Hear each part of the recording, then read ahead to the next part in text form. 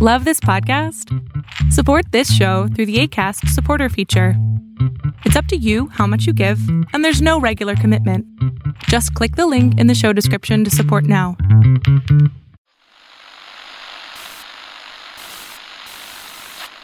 Nine, 12, 10, 28, 2, 23. This is Deep State Radio, coming to you direct from our super-secret studio in the third sub-basement of the Ministry of Snark in Washington, D.C., and from other undisclosed locations across America and around the world. Hello and welcome to the latest episode of the podcast. I am your host, David Rothkopf. I am here in New York City. We are joined today by Juliette Kayyem, who is where are you, Juliette?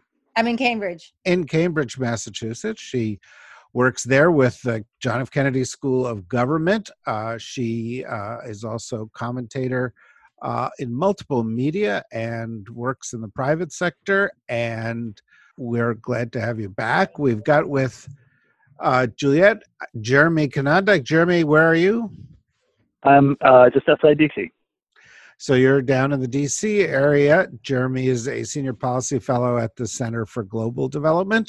He served in the Obama administration, as did Juliette, as did Rosa Brooks, who is also in the D.C. area someplace. How are you doing, Rosa? Hi, David.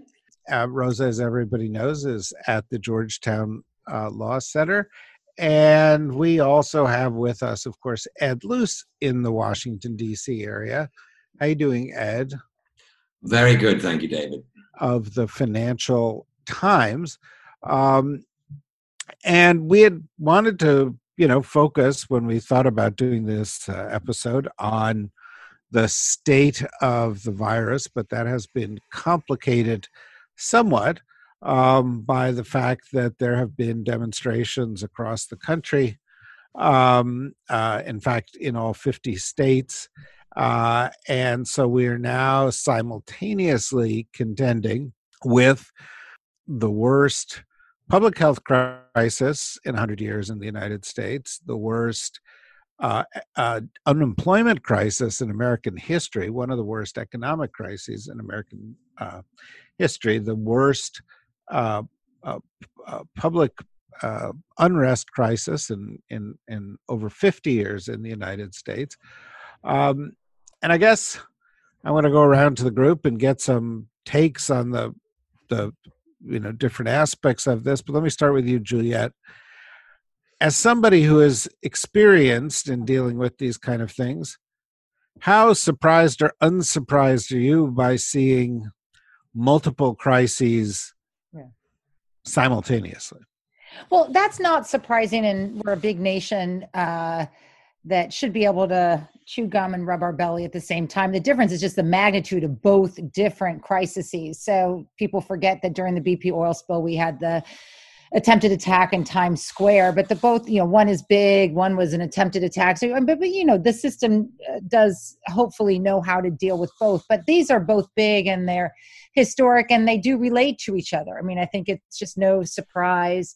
There's an immediate response to a tragic killing, unjustified killing of an African American by police again, but it does become larger than this, which I think is a sense of lack of leadership, unemployment, a pandemic that is disproportionately impacting minority communities, and a sense of unresponsiveness by government that is, I think, felt by many. So, but it does breed a challenge, which is, of course, you have public safety entities in the homeland trying to manage two different challenges. And once again, governors are at the forefront, and how fast they respond and whether they deploy the National Guard and all this craziness coming out of the White House, they have to respond to. I will say two quick things on this. I mean, my first is just simply, it is possible to think that Trump is the worst president imaginable, let alone the worst president imaginable for a pandemic and a series of protests against police brutality. But it's also possible simultaneously to believe that some of these jurisdictions did seem a little bit flat-footed in response. There are ways to approach a known rally, one that may even be emotional, and some of them just went from 0 to DEFCON 1 in like 5 seconds, and I think you saw some jurisdictions know how to handle it.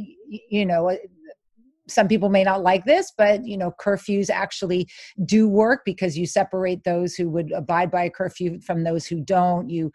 I don't mind the deployment of the National Guard under a governor's authority if you do think that local authorities will be overwhelmed. And it just seemed like all of it was flat-footed. So you can think that some of the early reactions, especially Wednesday and Thursday, were, I thought, totally predictable given the situation and also not dealt with correctly. I think the second thing, just quickly, is, of course, if you ask me, what am I scared about most as someone who plans for a pandemic? I'm not a doctor. It is a large event with contact intensity in which various individuals seem to not be, not to embrace personal mitigation strategies like masking and social distancing. So I looked at, I can emotionally support the protests and look at it and just gasp that they are occurring during a pandemic. Yeah. So Jeremy, let me pick up a bit on that. One dimension of the pandemic is that it has disproportionately affected communities of color, poorer communities in the United States. It's not that police violence against those communities is a new thing. It's been around for a long time, but it looks like we have a problem that we often have, which is if something's going wrong in our country, it's going wrong worst in these places. And that's a sign of, in my eyes at least, the kind of systemic racism that the White House took great pains to reject over the weekend. What's your view? Yeah, I think there's an unavoidable connection here in terms of the White House. It's wider than just this administration, but I think it's more acute in this administration, and not taking seriously enough threats that are disproportionately affecting marginalized communities and communities of color. And I think if the sorts of communities being hardest hit by this pandemic, you look at New York City, where it's been very well documented now that it is the poorest and most politically marginal communities, predominantly communities of color, who are being hardest hit by this pandemic, who have the worst survivability, who have the worst transmission dynamics.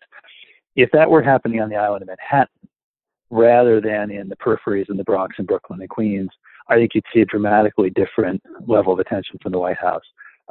If in Georgia this were hitting, as it's now starting to, some of the more rural, the whiter and more rural communities, rather than where it initially hit in some of the poorer communities of color, I think the White House would have been taking it more seriously, as would some of the Southern governors. So I can't help but see a connection there between the way that our country and much of our political system has historically disregarded police violence against communities of color, and the way that much of our political system has downplayed the seriousness of this pandemic, which is disproportionately affecting those same communities and the same population. Mm-hmm. So there is a common thread of inattention. There is a common thread of inept management, and a common thread of lack of accountability for both. And it's hard to say how these protests might be playing out differently if we were not in the midst of a pandemic.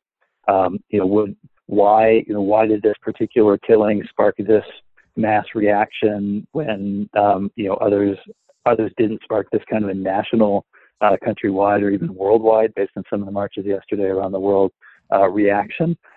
But it's perhaps not coincidental that that's happening when it's layered on top of this other crisis. So I want to, in a moment, come to a very good column that Ed wrote about where this all may be going over the summer ahead. But before we get to that, Ed, just to sort of feed into the perspective, I'd like to turn for a moment to Rosa, because Rosa, in addition to everything else she does, is a part-time police officer, spends a lot of time thinking about the role of police in society. And clearly for the community of police officers in the United States, this is yet another moment of crisis. And I'd be interested in your thoughts on it. And then, if I might add to that, we have today the President of the United States taunting governors, telling them that they're going to look like jerks if they don't crack down, suggesting that they need to dominate.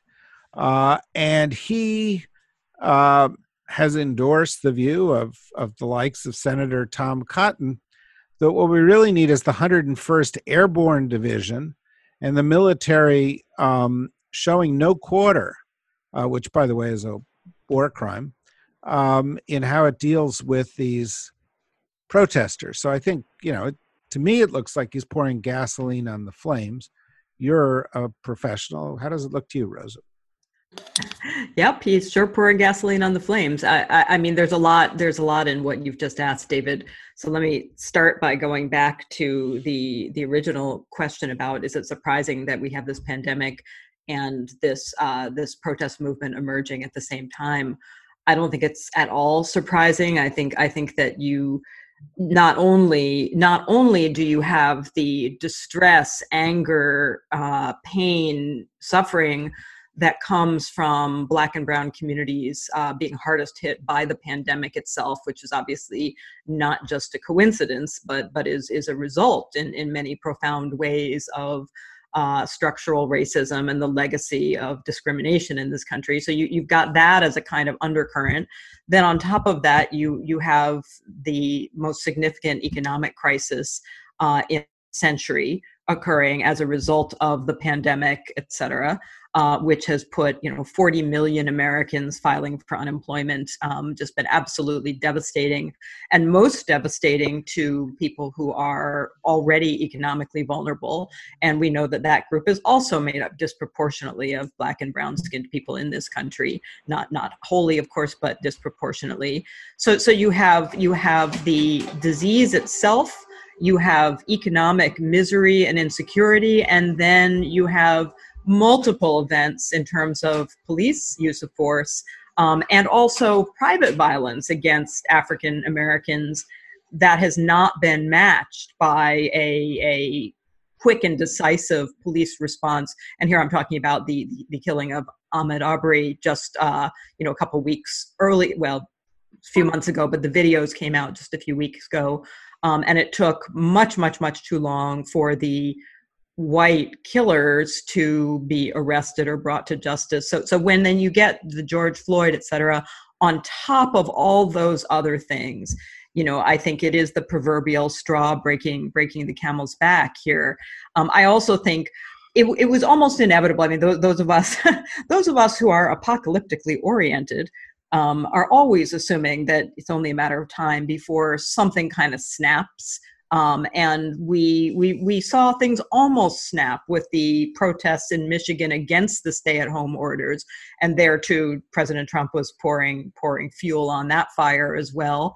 I think it was just, in a way, lucky accident that didn't erupt in even more violence right then. But something was going to break. Something was going to break for someone, and I think that the convergence of events that I just mentioned really just did it for many in the African American community, as well as many allies who are outraged at what has been happening. So no surprise at all. My biggest fear right now, because I think that there's still a lot of dry tinder on the far right as well, is that this will be used and misused to then justify various forms of retaliatory violence, both by state agents and by private actors on the right.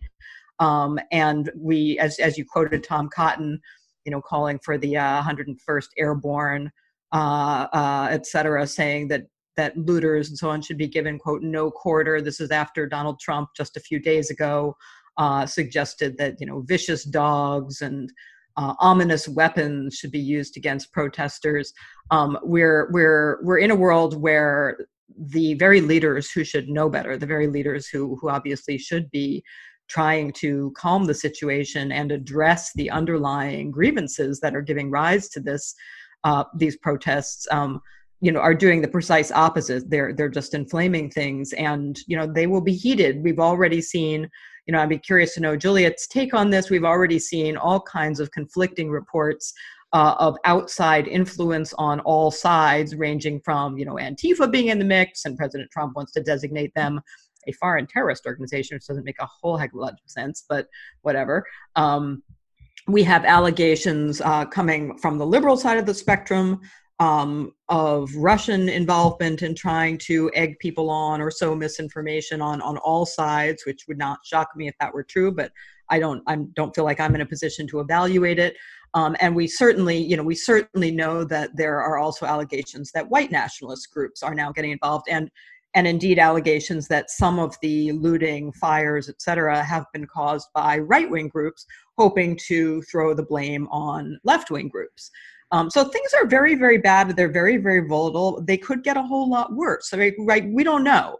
This could gradually die down, or it could get a whole lot worse. The notion of President Trump in his remarks to governors today, saying that governors need to dominate and that you need to, quote, use the military. It's the most wonderful military. Sending in obviously National Guard troops under the control of state governors already ups the ante and risks inflaming things further. But the notion of using active duty military it's a terrifically awful idea on multiple levels. Obviously all Trump needs to do is persuade a few governors to make the request, and he'd have the authority to do that under the Insurrection Act. But active duty military are not primarily trained to do crowd control, et cetera. They are not primarily trained to respect First Amendment rights and deal with complex issues where you have mostly unarmed protesters and a smaller number of people who are using violence. The possibility for things to go terribly, terribly wrong very, very quickly would dramatically increase if active duty military are deployed into any of these already incredibly tense situations. So no matter how you look at it, we're in a really scary moment where the distress and anger that we're seeing is real and understandable, but where there's also a terrible risk that it will be used as an excuse to escalate and crack down by the government and by private right-wing actors. I should say, by the way, that while you were saying this, while we're recording this, the White House is having a press conference. One of the things that they've said at the press conference is that they are approaching this in the context of the Joint Terrorism Task Force. We should note that the president said that he would designate Antifa as a terrorist organization. Two problems with that. One is it's not really an organization, and two, he doesn't actually have the authority to do that under any current statute. But of course, the government can do what the government does, and if he says the Joint Terrorism Task Force needs to address this in this administration, they will continue to do that. And of course, part of that is political, and you talked about in your very good column the context of this politically and your concerns about this turning into more than just a week or a weekend of incidents and extending out over the course of a long, hot summer. I see, by the way, also while we were talking, the transcript of the president's call with governors, the call where he was berating governors for being weak on the protesters, that he said that the military is a wonderful thing. We've got to use the military. We've got to dominate the situation with the military. That is the kind of advice I don't think Rosa would be giving. for proper, well-trained crowd control. The long hot summer ahead doesn't necessarily, need to be a replay of 1968 or other earlier years in the 1960s or 92. Like everyone else, I don't know what's going to happen, whether these are going to peter out or whether more triggers, whether there'll be some overreaction somewhere by the police or the National Guard or the military that will spark a fresh wave of it. But we do know that there is at the same time as this is going on, there's a really quite rapid and very troubling relaxation of the lockdown across now, I think, most of the United States. And we're kind of beckoning on a second wave. And so the long hot summer is going to be a pandemic long hot summer. And the pandemic, I think, has intersected with this grotesque killing of George Floyd and the reaction to it in highlighting just how desperate and suffocated, with, I guess, an intentional pun, minorities feel in this situation, and just how overlooked they are in terms of the work that they provided as essential workers and are continuing to provide, in terms of their much higher mortality rates, which are about 3 times the white mortality rate. And in terms of the fact that they are far less likely to have health insurance and far more likely to have been made unemployed. I mean, you just pile one sort of dimension of this onto the other, and you get a pressure cooker. Which all of us can understand. I'm from a very different demographic, but I can vicariously feel complete sympathy with all the frustrations that minorities in America feel, and of course non-minorities too. So I think we've got a president who is deservedly seeing a growing lead by his opponent, Joe Biden, the latest being a 10 percentage point lead, pretty big lead, stronger than anything Hillary had in 2016. And that lead's not a flash in the pan. It's been growing for weeks, and for obvious, observable reasons, which is the president's mismanagement of a pandemic that targets the old disproportionately, and he is losing the support of retirees. We have him now in the context of these street protests and the looting, thinking he's got the issue, thinking he's got the law and order message that Nixon used in 1968 to get elected, and thinking that white anxiety and playing on those fears is the way he can get reelected. Now, I think history doesn't replay itself, and I think that parallel is overstretched. And I think Nixon wasn't the sitting president, when all the troubles of the summer of 1968 happened. But I do think, and I think we'll probably all agree, that Trump will exploit this to the hilt. He will racialize the debate, and he will try to make whites fear blacks more than they want change. I think Biden will still win. But I dread the next 155 days. I dread what Trump is prepared to do. We talked about the military being sent in, but there are all kinds of things that he will try on and that he could try on. And if he could, he probably will. And in the context we've just been talking about, this pressure cooker situation, goodness knows where that might end. It's radically unpredictable and really very disturbing.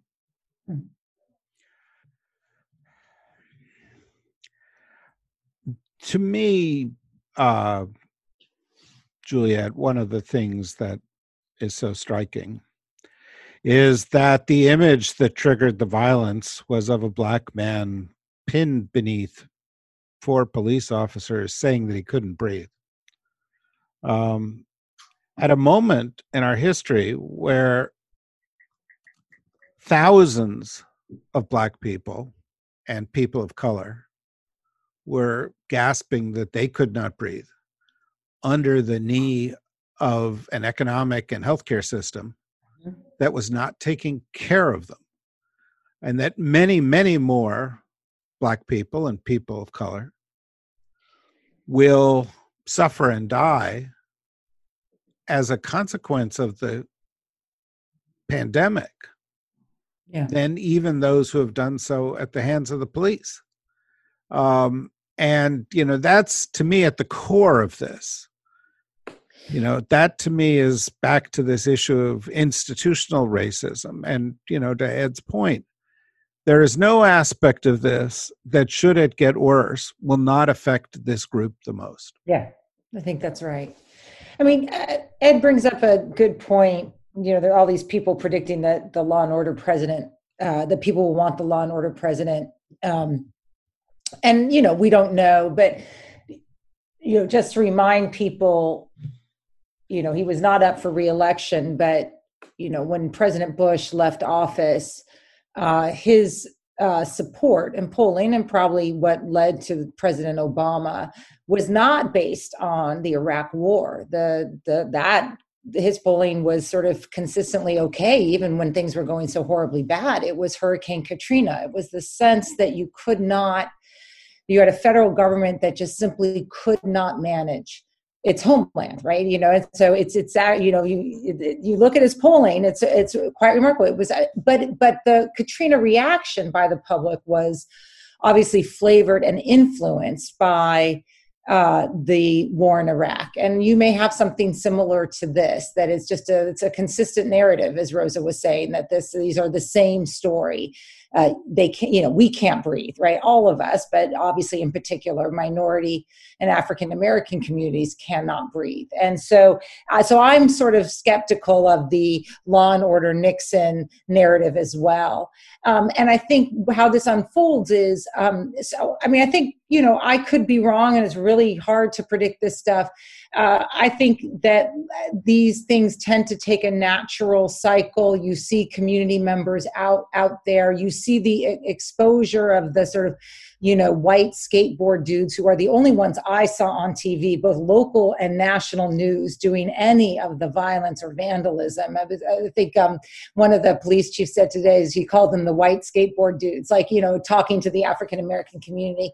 So I think that this will, whether it peaked this weekend, I don't know, but I think in I think in a month, when we hit 150, 160, 170,000 dead, with social distancing easing up too fast and somewhat negligently in some areas, that will continue to be the story. And that story obviously also does include its disproportionate impact on the very communities that are impacted by police violence. But it also will include the lack of support that Trump is experiencing with the senior citizen voters. He's lost them, as I think, as well as many others who are just seeing a dysfunction, a sort of inability for this president to respond to anything meaningful in any serious manner.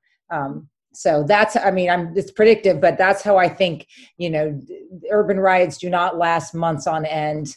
There will be a strong police presence. But I think also the community is well aware that the violence was occurring by, whether you want to call them outside forces or very, very small elements, that will be rooted out as well. Jeremy, I attempted to make a joke earlier today on Twitter, as one sometimes does. Never make a joke on Twitter. Yeah, no, it's true. But what I said was, and this was apropos of what I had said to Rosa, if there were Trump brand fire extinguishers, they would be filled with gasoline. And that, what he often does is he takes a bad situation and he makes it worse. And in the case of this pandemic, he wanted it to go away so bad. He wants to change the subject so bad that he will fan the flames of social unrest in a way that's quite likely to fan the flames of the pandemic. And I'm just, wondering if you might talk a little bit about how your expectations for the course of the pandemic are changing in the context of the day-to-day reality we face here now. Yeah. Well, I think there's kind of two big factors here. One is the protest I'm honestly not sure how enormous an impact the protests are going to have on transmission. It's been really interesting. So it's interesting to juxtapose the images we're seeing in the protests with the images we saw last weekend of people celebrating and kind of partying on Memorial Day weekend. So think of that Lake of the Ozarks photograph of everybody at the pool party. We know now there was an infected person at the pool party in the Ozarks. No one in that photograph was wearing a mask. There was a photo here in Maryland of Ocean City, Maryland, and the boardwalk in Ocean City, packed with people, almost nobody wearing masks. You look at the pictures of the protests, almost everyone is wearing masks. There are a few who aren't, but I'd say, the ones that I've seen, it's probably 3/4 or so of the people who are wearing masks, sometimes more. So, if you've got these people are outside, they're moving rapidly with, around each other, they're probably not exposed to any one individual within that crowd for very long. I'm sure there will be some transmission. I am not convinced that these are going to be super spreading events, as long as people stay masked. I think the protests, there's been a lot of commentary on Twitter, a lot of people saying, oh, liberals don't care about, social distancing once it's a riot. That's ridiculous. I think, liberals do tend to see institutional police violence against communities of color as a public health issue. And so you've got kind of two public health issues going at once here, but, I'm not sure how much the protests are going to drive new transmission. Probably some, but I don't know if it would be, I don't know if it will be catastrophically large. But the other factor, and the factor I'm in a lot of ways more worried about, is the, what Juliet was saying about the reopening that's been going too quickly in a lot of parts of the country, and not just too quickly, but too quickly without anything to replace the social distancing orders. So if you're lifting social distancing, but you don't have enough testing and tracing capacity underway to suppress transmission that way, then you're just basically, you've got a city, we've been a city under siege, we've just thrown the gates open, and we've got no way to fight off the invaders. We're just tired of keeping the gates closed. And so the invaders are going to come in, and they're going to pillage the city, basically, virus-wide. So we're starting to see this in Wisconsin. Wisconsin has been now on a pretty sustained uptick for the last several weeks since the Supreme Court in that state forced an annulment of the stay-at-home order. Some of the southern states are now seeing upticks in hospitalization. And, importantly, we're starting to see a lot more transmission in rural areas. So if you go to the New York Times website and you look at what are the hotspot counties, they're almost all rural. It's not New York, it's not DC, it's not Prince George's, it is rural counties that per capita are having some of the worst outbreaks at the moment. And so, I think we'll see some sort of seasonal downturn over the summer, but we're not going to see transmission go away. And I think in a lot of parts of the country, it's going to continue building more slowly than it did in March, but it will continue building. And that's going to set us up for a very difficult fall. It gets more dystopian all the time. Rosa, I see here that one of your heroes from the public sector tweeted something out an hour ago. A Congressman Matt Gaetz of Florida. Who doesn't love Matt Gaetz? Who doesn't? Who doesn't? I mean, Louis Gohmert loves him because they're in competition for being the dumbest guy in Congress. But there are really so many people competing for that. But, as I think about dystopia, this guy distills everything to a lowest common denominator that translates quickly across the Republican landscape. And so what he tweeted was a question, so maybe you could answer his question. Now that we clearly see Antifa as terrorists, can we hunt them down like we do those in the Middle East? You want me to answer that question? Yes. That would be a really horrifically awful idea. I mean, needless to say, when it comes to actual terrorists in actual foreign countries, I and many others have raised real concerns about the lack of transparency and accountability in the process that the U.S. government used for drone strikes and special operations raids, particularly but not exclusively when those who were targeted were U.S. citizens. It's extremely problematic. At the end of the Obama administration, the rules were tightened up and some additional transparency was introduced, but I don't think that went nearly far enough. I think that it would have been entirely possible and extremely advisable even then to have far more transparency in what we were doing and more elements of either a judicial or a sort of a quasi-judicial review process. The notion that one would want to take that already extremely problematic process and apply it to killing people on U.S. soil, many of whom, if not all of whom, are U.S. citizens, would run utterly counter to every legal principle and every ethical norm that we have. Well, there's that. There's a start. Yeah, it's a start.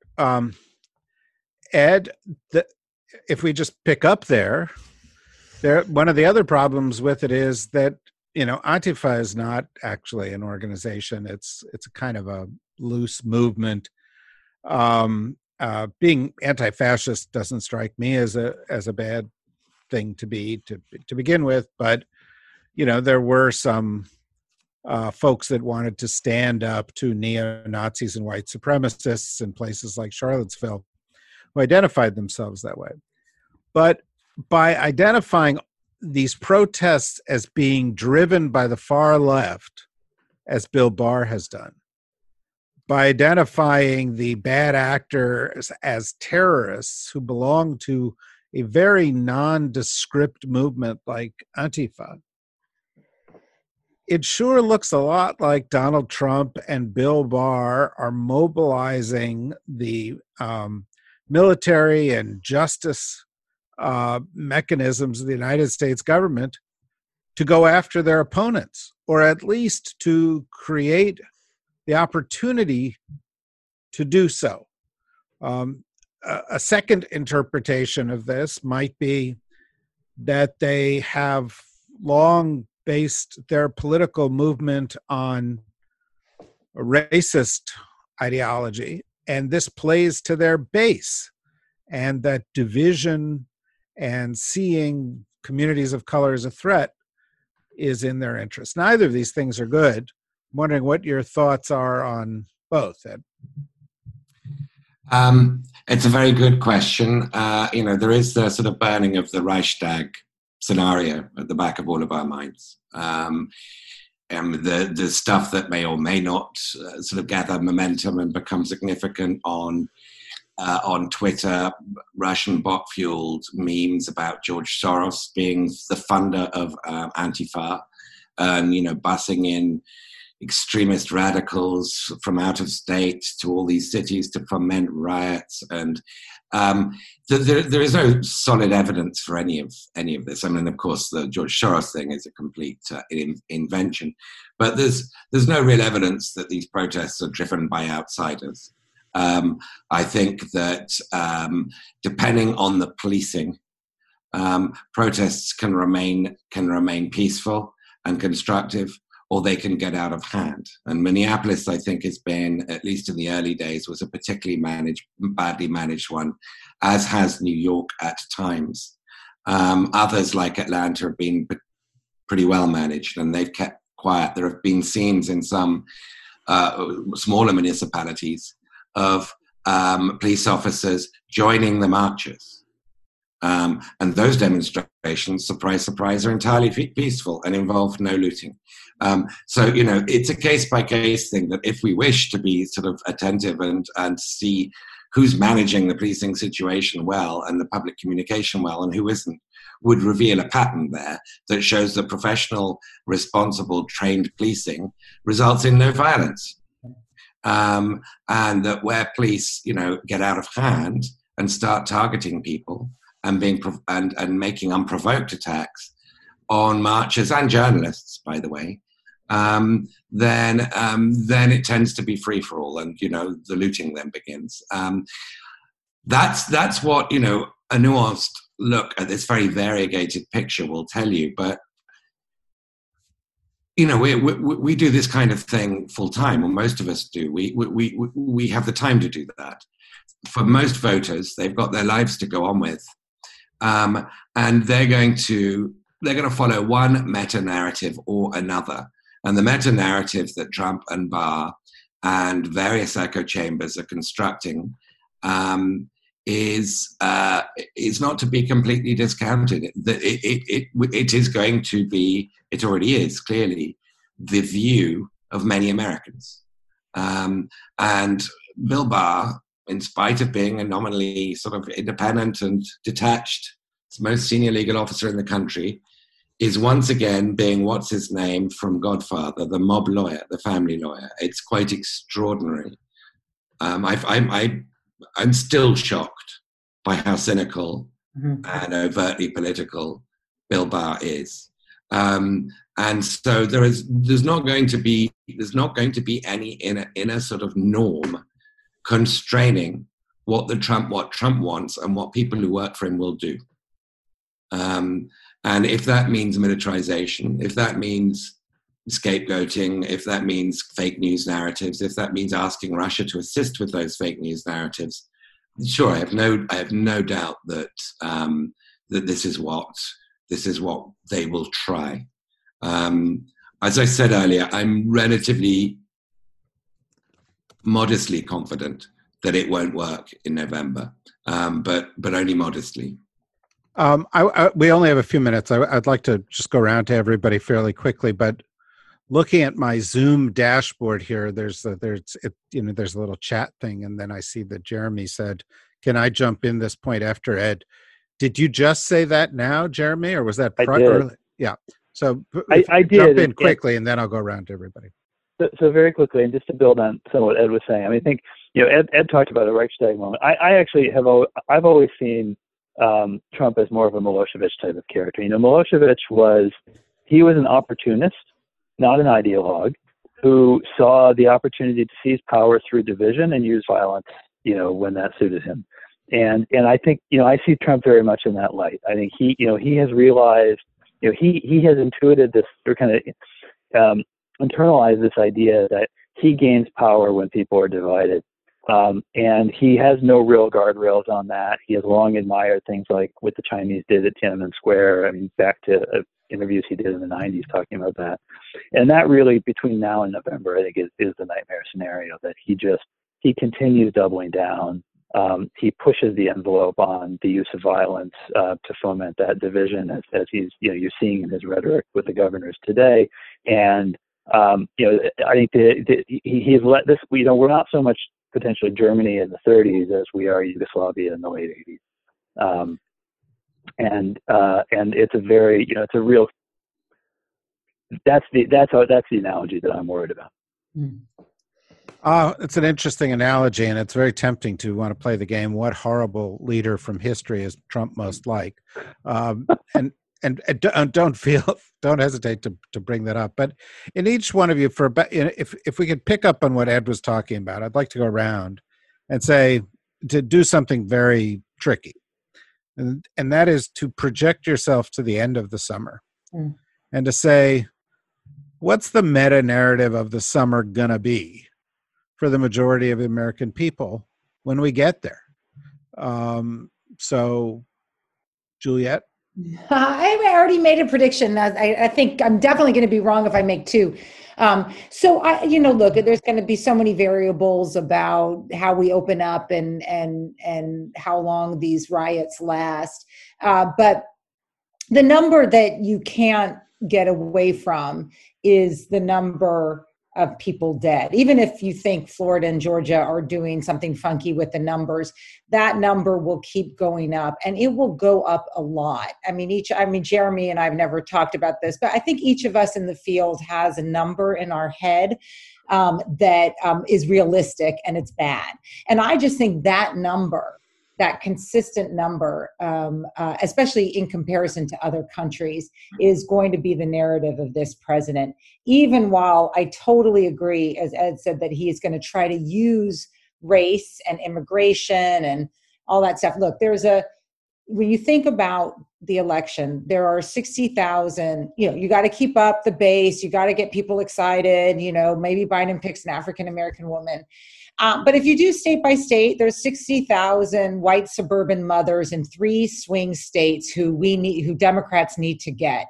And they are pissed. They're not the soccer moms. They're not the security moms. They are the social distancing moms. And if you can keep them pissed, then I'm not too worried about November. Interesting. And just to confirm here, the number in your head was 150 to 160,000. No, it's bigger. By the end of the summer? By the end of the year. I think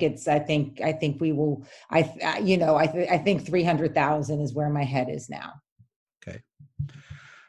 Same question, Jeremy, and then we'll keep going around. And Juliet, I know you have to step off, so you can step off. We'll see you again soon. Bye. See you again soon. Bye-bye.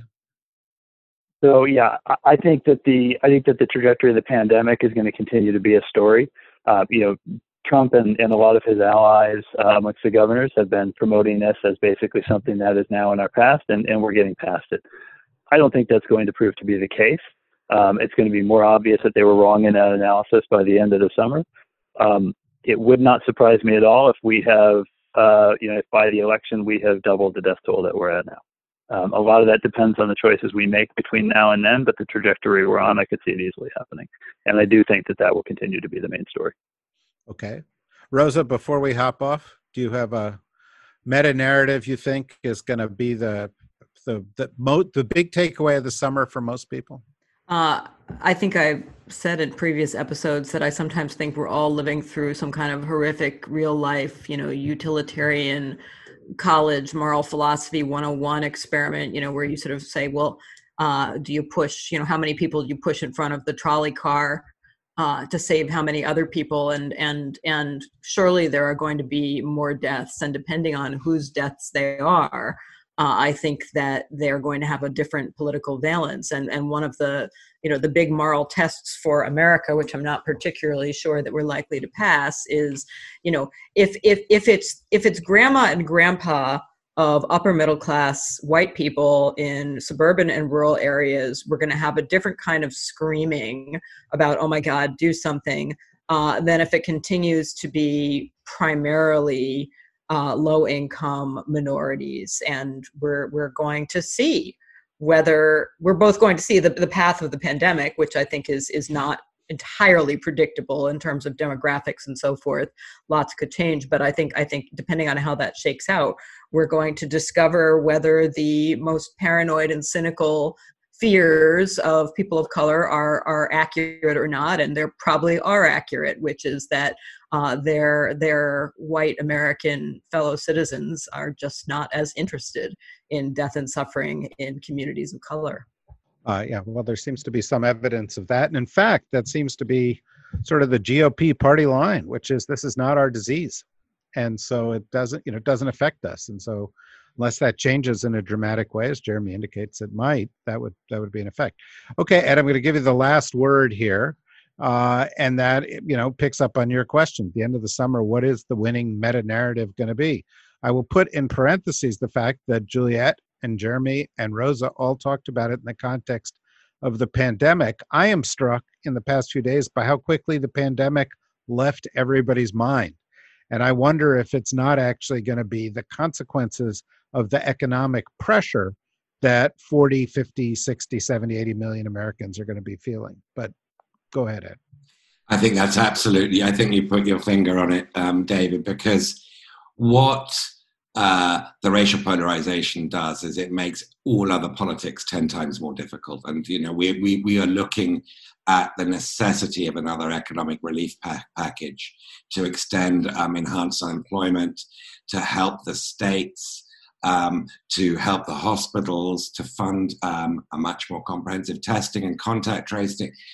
The prospects of there being some kind of agreement between McConnell and Pelosi, blessed by and enabled by Trump and Mnuchin as his lieutenant, has just got considerably worse in the last week. And it wasn't particularly good a week ago. So I think you put your finger on it exactly. The economics of this are going to just build up and get progressively worse. And we should mention one other thing, not to forget the rest of the world. The China situation isn't exactly looking rosy.